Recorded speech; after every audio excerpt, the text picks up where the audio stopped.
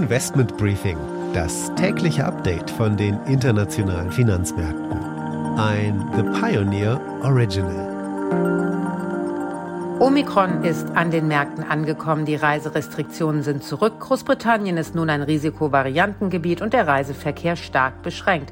Die Niederlande sind im Lockdown bis Mitte Januar und auch in Deutschland werden heute neue Restriktionen und Schließungen verkündet werden. In England, einer Nation, die eigentlich sehr entspannt mit Neuinfektionen umgegangen ist, wird auch nichts mehr ausgeschlossen, da die hochinfektiöse Omikron-Variante die Krankenhäuser belastet.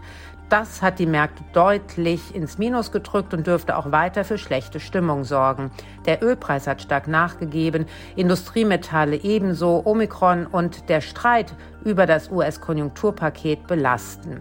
Unter Druck sind vor allem die Automobilbranche und der Reisesektor. Lufthansa am Ende minus 2%, TUI 1% leichter. Die Autowerte, wie gesagt, auch stark im Minus, denn erneute Lockdowns sind natürlich Gift für die Konjunktur und für die sowieso schon belasteten Lieferketten.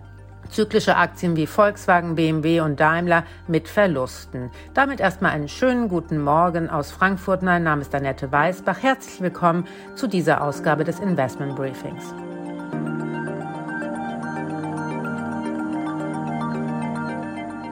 Im Mittelpunkt der heutigen Ausgabe steht ein weiteres Gespräch. Wir schauen in dieser Woche auf einige Themen genauer. Gestern haben wir begonnen mit dem Versicherungsmarkt. Heute machen wir weiter mit dem Luftverkehr, genauer gesagt mit dem Frachtgeschäft. Ich habe mit Dorothea von Boxberg gesprochen. Sie ist CEO bei Lufthansa Cargo.